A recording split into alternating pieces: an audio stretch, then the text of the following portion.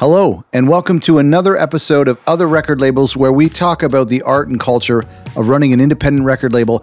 I'm your host, Scott Orr. Thank you so much for spending some time here. And today we're talking with an incredibly awesome label. I've loved this label for so long without even knowing that I've loved this label, because there's so many records that take me so far back. But ATO Records is home to My Morning Jacket. Brittany Howard, who has had an incredible couple of years, both with her band Alabama Shakes, and then of course in 2019 with their solo project. And Okkervil River is on this label as well. So many great names on this label. Such a pleasure to chat with them, and I hope you get something from this.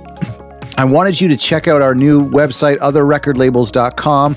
That's where we're putting past episodes, and we're also going to be dumping some new resources on there, including our free guide for independent record labels if you're thinking about starting a record label, or if you're currently running a label and want some advice and some tips. And we've got some of that has been culled from a lot of these episodes where we talk to great labels, very much like ATO Records. So please check out otherrecordlabels.com and enjoy the interview.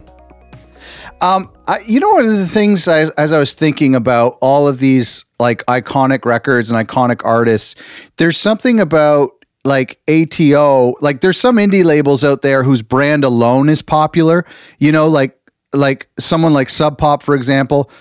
ATO isn't necessarily like a household name, but when you look at the roster and your catalog and the Grammy nominees and the year-end list, is there any intentionality to this, like taking a back seat to the artists and the records?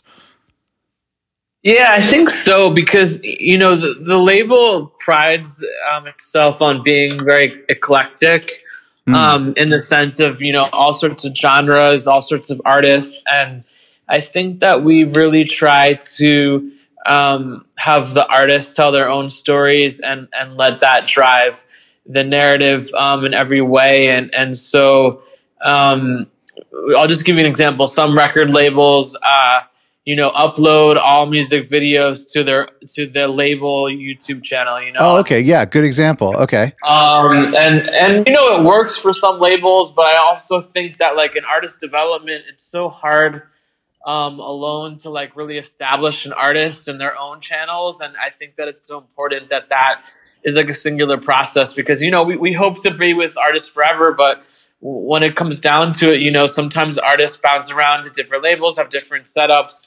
And in the long run, it's so important that everything lives in one channel, Sure. So, that's some... obviously we have some cases where, we have certain genres where we have a great variety of albums that fit, and make sense to maybe pitch them together. But I would say that like as a whole, there's kind of, there's definitely such a diversity that I think it's better that they all kind of live on their own. You know what I mean?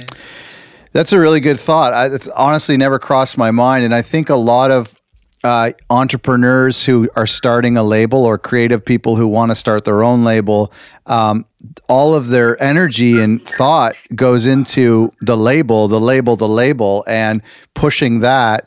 And sometimes that can like overstep the actual artist. So that's a really cool thing. It's kind of a generous thing that you do.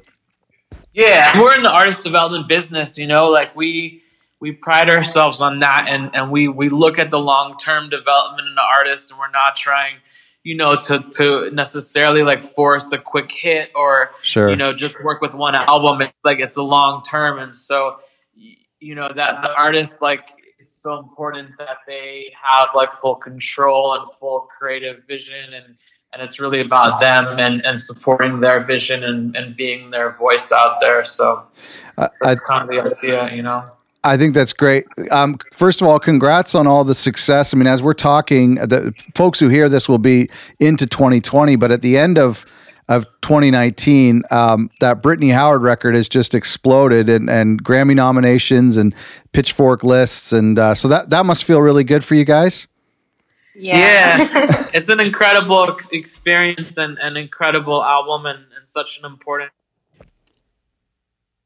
We've been working with her for 8 years. And so it's just so exciting to see this new stage and such an important visionary album, get the credit and recognition it deserves.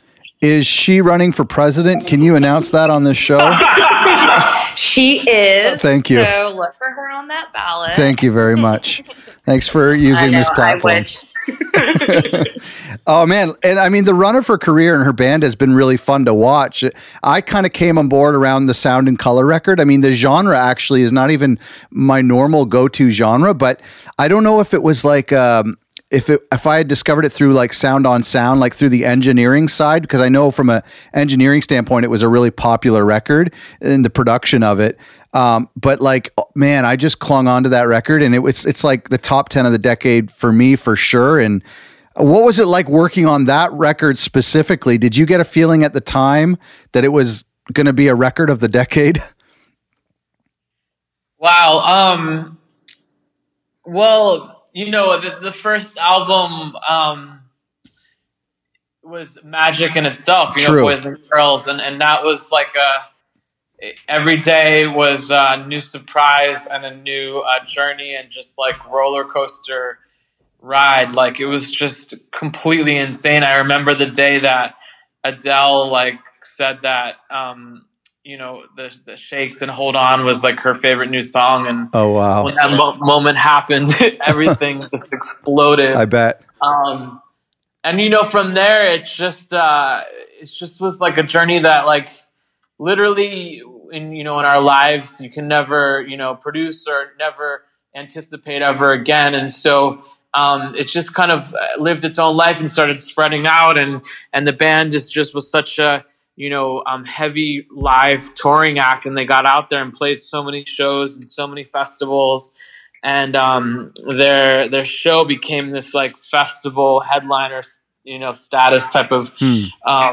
experience. And I think that they wanted to then, with that next album, the expectations were really high, and so they felt the pressure on them, but also they were ready to like rise to the occasion and really try to like, push it forward and be creative and to develop and take the sound to a whole new stratosphere, And so I think that in the making of that album with Blake Mills and Sean Everett, the engineer, they really, they were really looking to try new ideas and try to be really think outside the box in their approach to recording and writing. And Brittany is just such a visionary with her creative ideas and what she comes to the table with.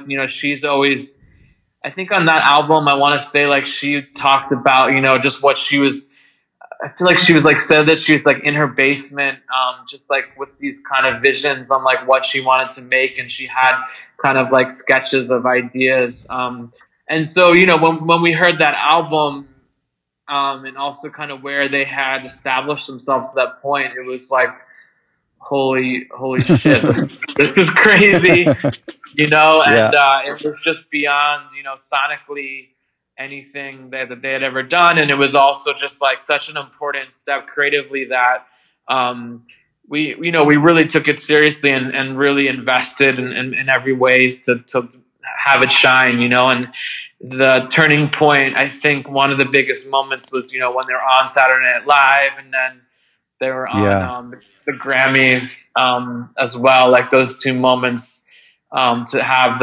those stages to really share their music was unbelievable. And then it was also cool that I think that album spread out Sound and Color to like different worlds that may not necessarily know about a band like this, like in the sense of like artists like Drake or John Legend, like a lot artists on that level started to like reference that album as like a point of influence and inspiration. And so then I think that then in a natural way kind of took us to where we are with Britney's solo album and kind of where she's taking her sound. She's stepped it up on just another level, and she worked with Sean again on her solo album. You can hear that for sure. I think there was something I read, it may have been before I heard the record, but before I heard Sound and Color, that she like sang one of the songs with cotton balls in her mouth? Have you heard that? I think so. I can't remember that story specifically, yeah. but like that makes sense. I feel like they were doing things like that. It doesn't make sense, but it would make sense. You know? No, totally. Yeah. But like, just Britney is just such a creative genius, and like always looking to do things just differently. And in her mind, she's just always like just on another planet. Totally. It's just incredible. I thought the recent Tiny Desk concert that she did was so great, and it was so cool to be like inches away from her vocal cords, like in HD like that. You know what I mean? You could really see, and because she's not belting it out, it's just coming out of her. It was really interesting. Totally. I think that's like one of the best qualities about Britney is that she can do these amazing shows, but then she'll get really quiet on songs like Short and Sweet and like invite you in, and it shows sort of the range that she has and that she can control. And watching her concerts even now on this tour, it's like she's just getting better and better as well. Like she's just so at home doing what she does best on stage, performing like that. Yeah. Yeah, I got the feeling after I listened to the solo record a few times back in September, and seeing what she had done with Alabama Shakes, I just got that feeling that this is somebody that like we'll be talking about in 30 or 40 years from now. It just felt that way. Yeah. What was the history of the band coming to the label? You said it was about 8 years ago or so? Yeah, 8 years ago. It was basically Patterson Hood, who's the singer of our band Drive By Truckers. Right. And he's from Alabama, and his dad, was in the Muscle Shoals band, which is incredible soul music history. Patterson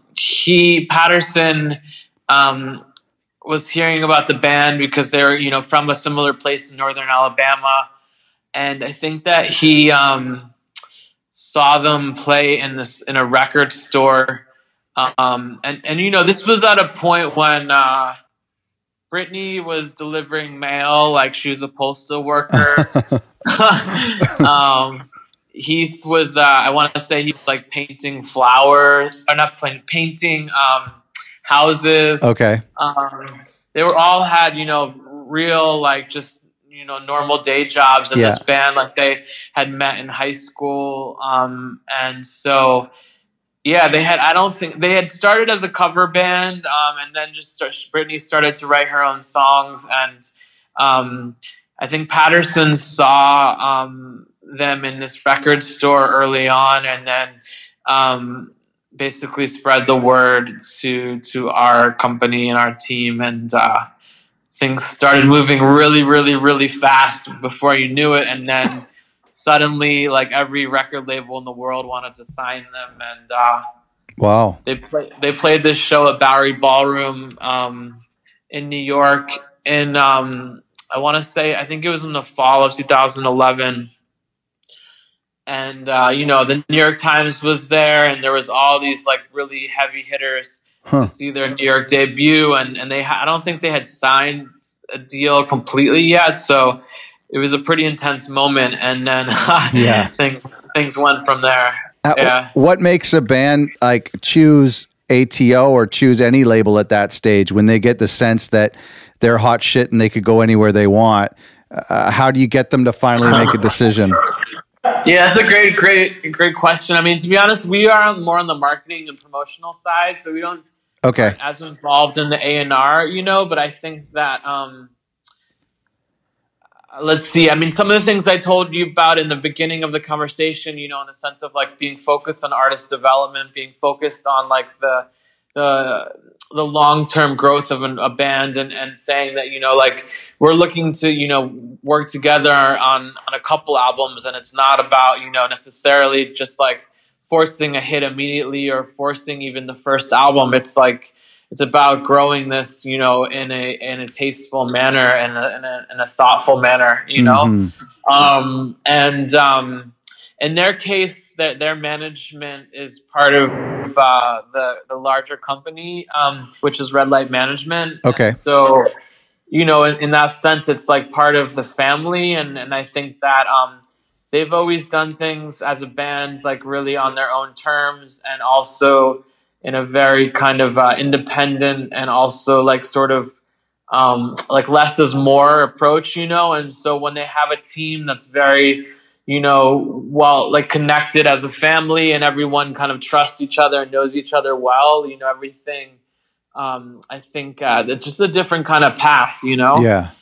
This is a band, that like didn't really have a proper music video, like a conceptual music video, for a long time. Sure. They didn't do a lot of things that, necessarily most bands see as like requirements. They didn't really like play, crazy games at radio. They just kind of did what they, felt was natural. And it's just kind of always been an organic, beautiful thing. Can you give me a bit of a history of the label itself, and specifically the connection to Dave Matthews? Because I remember like discovering that maybe about a month ago or 2 months ago, like that he was involved. Like what was the role that he played in that, and the whole history? Yeah, totally. So it's about 20 years ago. Dave Matthews and his manager, Corin Capshaw, who runs Red Light Management, started the label. And it was actually first one of the early artists, if not the first artist, was David Gray, right. The Irish artist. Yeah. And he was at a point in his career where he had been around for a bit and he never really had broken through, and especially in the U.S., like no one really knew who he was, and Dave really believed in him and helped to really lift that his music up and release his album, and so it came out here in the U.S. on ATO, and it ended up becoming this humongous commercial success, and that was the first real big release. Interesting. Usually an artist starts a label to release their own material, but that doesn't seem to be the case with Dave Matthews. Right. Yeah. He's been on RCA Records for a long time. And so it's interesting because it's like, he doesn't really, he's not, it's not like he's sitting there signing the artist and he's not running the label. And he also, from my perspective, he's super proud of it, and he's super. He is definitely like the the face of kind of sure, like, yeah. But he's not necessarily the type of artist who's like sitting there like worrying about what's happening with the label necessarily. He kind of trusts in the team and has faith in the team, and also his manager, is oversees the kind of company as a whole. So I guess I mean it's great of him to not, overstep or anything, but I mean he's got to be pretty proud of what has come out of it and how it's kind of shaped American music for the past 20 years. Totally. And I mean, there's been ups and downs, and the label's definitely been through difficult times, and has evolved, in kind of many phases. And so I'd say like over the past, 5 years, definitely since, Alabama Shakes came in, it's kind of a new era in the label. And we've also gotten pretty aggressive in, releasing a lot more music, so if you look at the last couple of years, we're averaging, somewhere in the 20 to 25 albums a year. So, oh my gosh. Yeah. So if you compare insane. that to some years, there was only a handful, Right.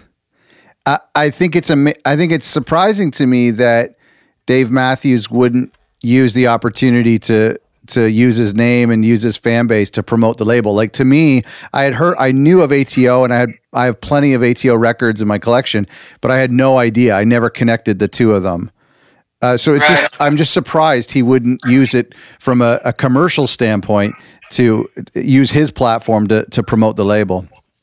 Well, I think it goes back to what Paul was saying earlier, where I think if Dave Matthews really kind of pushed it that way, that it would become more of a brand, right, and it would right. have more of an identity, and maybe become less about the artist. Like maybe, you know, his name would kind of overshadow some of even the smaller artists. I think just having ATO more in the background and then letting these artists speak for themselves, I think it goes a long way in the long term. I totally agree. I think there's something respectful about that. People might like dismiss it if it feels like somebody's self-promoting the label or whatnot.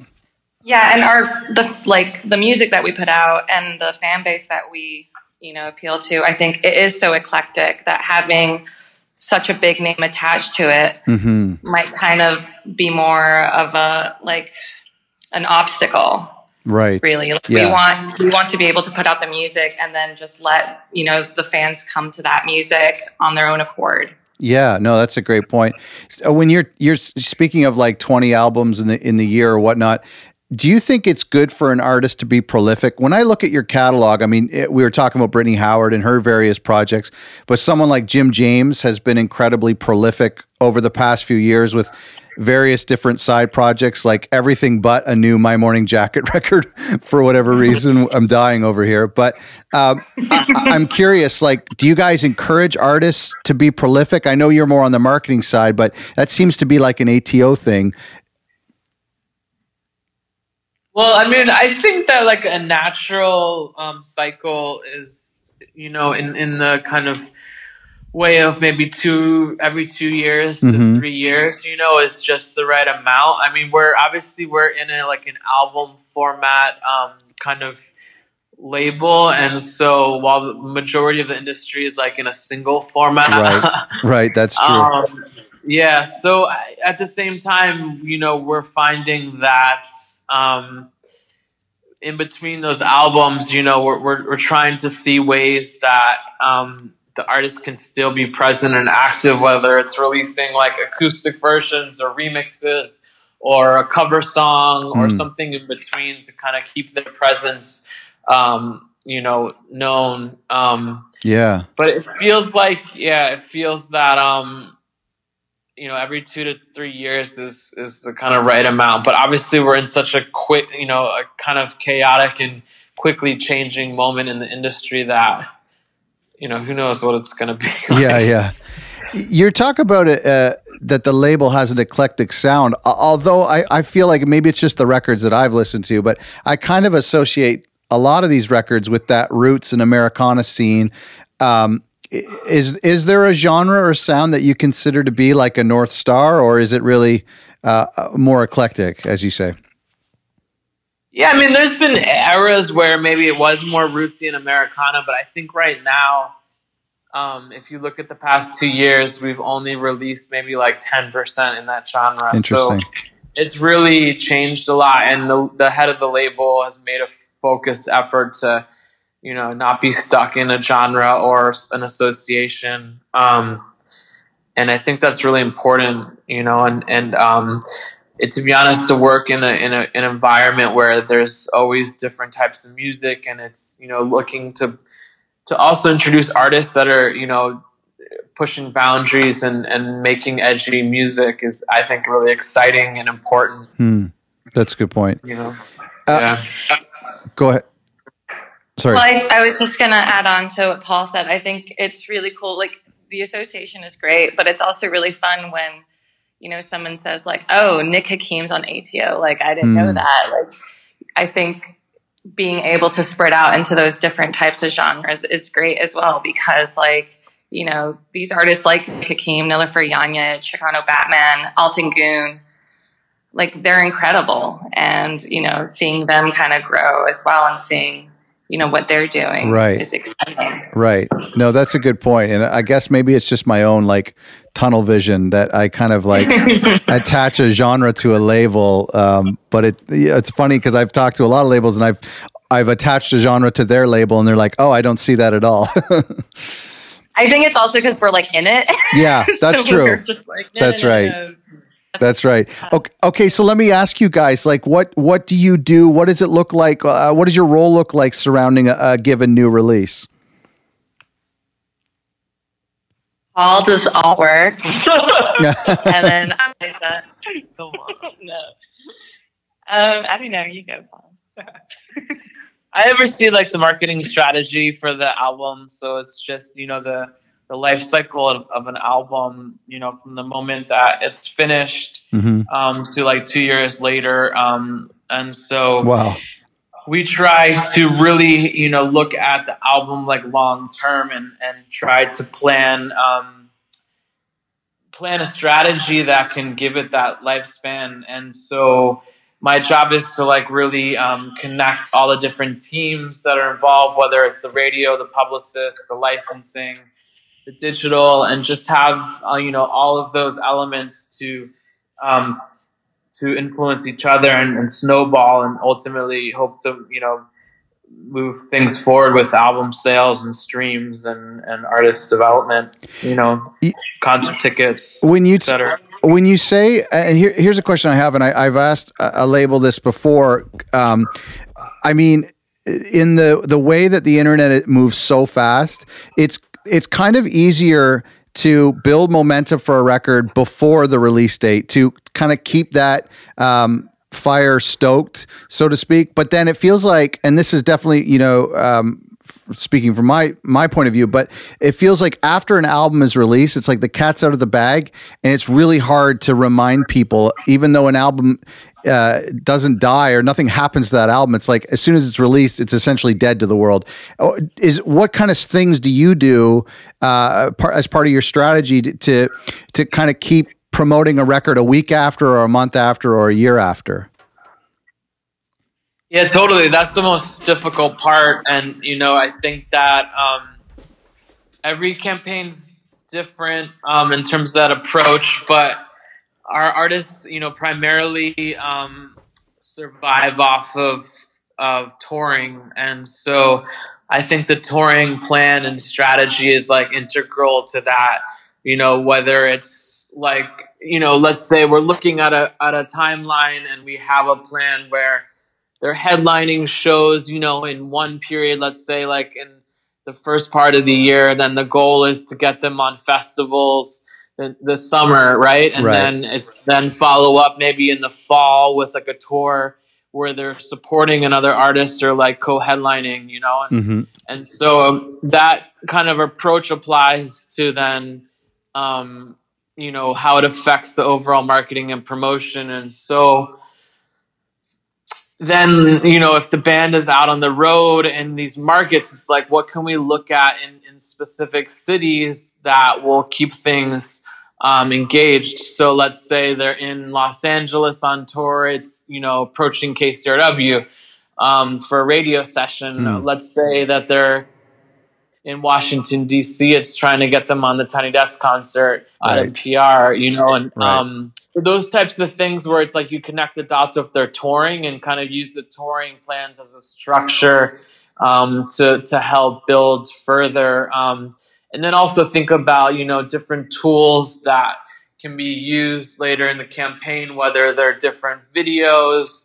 We like to have like, both live videos and conceptual videos, lyric videos. And then, there's like, remixes, acoustic versions, totally. Those types of things too, Your title includes digital marketing, and that's got to be something that changes all the time. Like, do you prioritize certain platforms over others? Is there like one more proven way to connect with fans? Yeah, I mean, that's a big question, and it's there's no right answer. And it really depends on the artist in the world, the genre they live in. I can imagine that would change just with their own demographics. Yeah, exactly. Obviously Instagram is driving a lot of traffic and overall engagement right now. But it really depends on like what the tools are that you're promoting and also your goals, so. Right. And is there a way that you, I mean, it might seem a little bit fleeting, but like, do you try to keep an eye on like new platforms or connected to whatever things are coming down the pipe for promotional purposes? Yeah, I think we always try to keep an eye out for new things, new platforms, things that we feel like will work for our artists. Like we try to keep like an open mind. We try to be flexible, and it is a young team, so it's nice to have like people bring in their ideas and be like, let's try this. What if this works? Right. We look at all the possibilities because at the end of the day, it's like what will serve these artists the most. Like everyone here, is like they're all big fans of the music we put out. So we're just like, right, what would we want to listen to as a fan? What would we want to see as fans? Yeah. Well, that's a great place to start. Yeah. A lot of the labels that we engage with on this show, like our listener base, are one-person operations, like one person doing the A&R, accounting, social media, all on their own. In your opinion, like, how should that one person focus their time when it comes to social media and digital media? Well,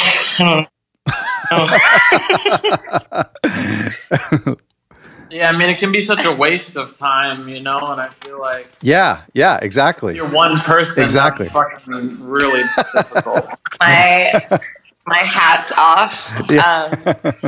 If I were one person doing everyone's job, I probably would have to be so insanely organized, right, and be extremely good at not wasting any time whatsoever. Because, I mean, for smaller labels, I'm sure it's possible, and you just have to be very focused. I don't know. Paul would know way better than me, I think. What do you think? That's tough. Do you think that a new label, like a young label, should try to populate all of the social media platforms at once, or should they pick one and do it well? Like, what would you do? That's a good question. I mean, I think the core platforms like Instagram, Facebook, and Twitter, like it's important to have presence on those three. Like the more peripheral ones are the ones that kind of specialize in certain demographics aren't as important, Right. But I think all three have their purpose and also are effective, and there's certain elements to the industry that kind of live in these different platforms, Like, let's just say, like, on Twitter, I feel like a lot of music journalists are there. Sure. Yeah. There's a lot of conversation there, right? That's a good point. Facebook definitely feels like maybe it's skewing a bit older these days, right? Yeah. No, that's a good point. Like, a lot of our albums, we're selling a lot of vinyl, and some of our artists, their fan bases skew older, so the Facebook ads and Facebook strategy is really important, for sure. Yeah, no, that is a good point, and I think I think a label would probably have to figure out where their audience is living, and then maybe focus in. Yeah. No, that's interesting. Well, I think it's because, and I wanted to ask you, like, if this is a good idea, but I think that a lot of labels, a lot of people coming into the industry new will just follow a template or copy a template that we see bigger labels doing, with respect to an album campaign. We just like follow that traditional model of single and music video and press release. Like, is that the right approach in your opinion?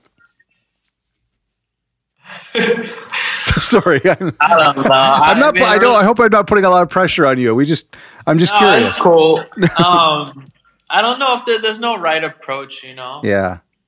I think it is so dependent, the same way that you'd have to decide where would you want to focus your social media. It truly depends on the kind of, artists you have. What else is happening too with the artists? Yeah. Right. Like, there's going to be a lot of strategies that you could put behind it. So I think maybe the short answer would be like, no, there's not one template to apply to every artist, because I think that would be more of a disservice. Right.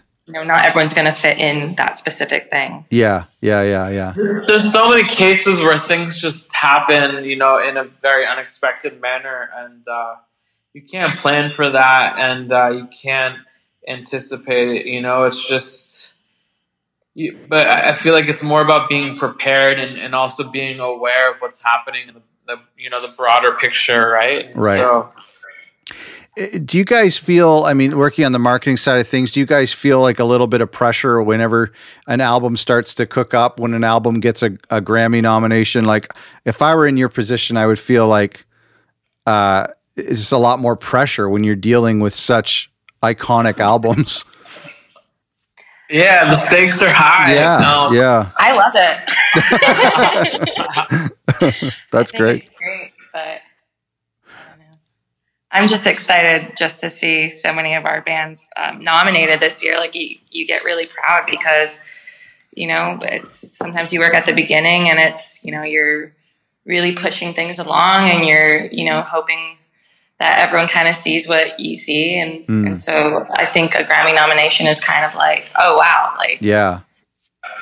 Does it happen? Everyone's hard work is paying off. Does it ever happen where people don't see what you see or hear what you hear, where an album just doesn't connect with the way to people in the way? I would say that's majority of the time. Really? Really? Well, that's encouraging. Yeah, for sure. Yeah, that's why it's like when you get a Grammy nod, you're just like,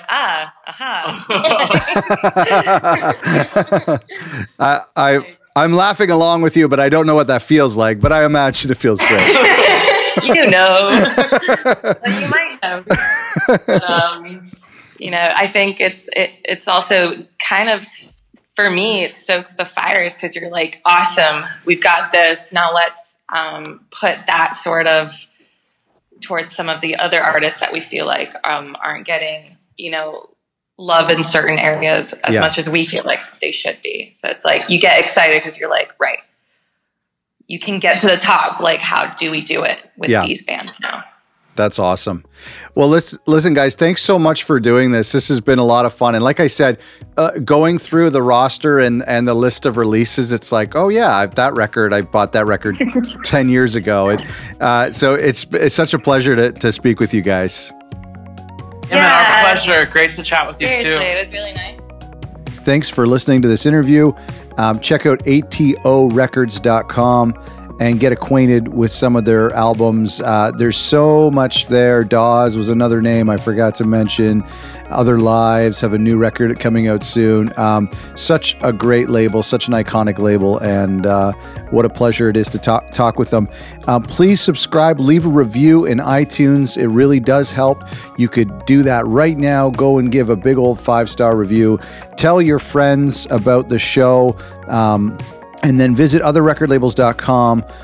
We're going to be populating that with some helpful stuff, including our free guide for indie labels. Thanks so much for listening.